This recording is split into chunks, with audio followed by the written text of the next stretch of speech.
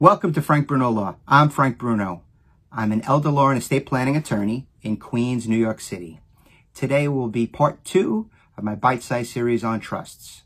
But first, I can be reached at callfrankbruno.com for telephone or in-person consultations. Trusts. Yesterday we learned that a trust is a contract. It's a legal contract between a grantor, a trustee, and a beneficiary. And that's the legalese of the document.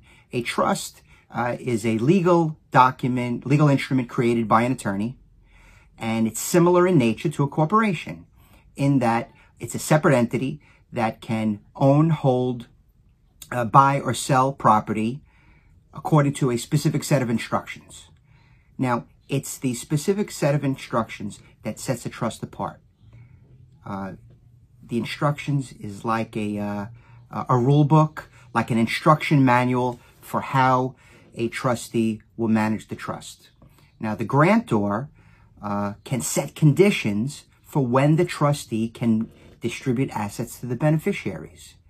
So a set of conditions can be something like, upon my death, all of my assets go to this beneficiary, or these series of beneficiaries, A, B, C, D, however many.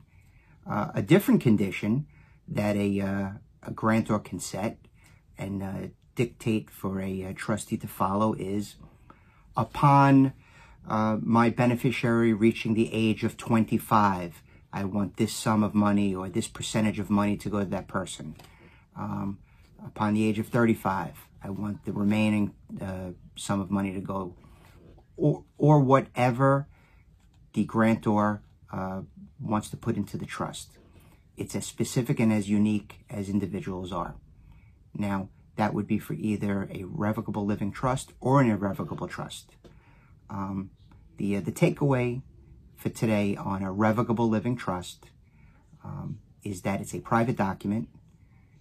It's not open to public scrutiny, and that it doesn't provide asset protection for the grantor during their life. It could provide asset protection to the beneficiaries, so upon the grantor's death, but that's the key takeaway for today. A revocable living trust, an RLT, does not provide asset protection for a grantor. Okay? If you need to speak with me, if you would like to speak with me, I can be reached at callfrankbruno.com. Thank you.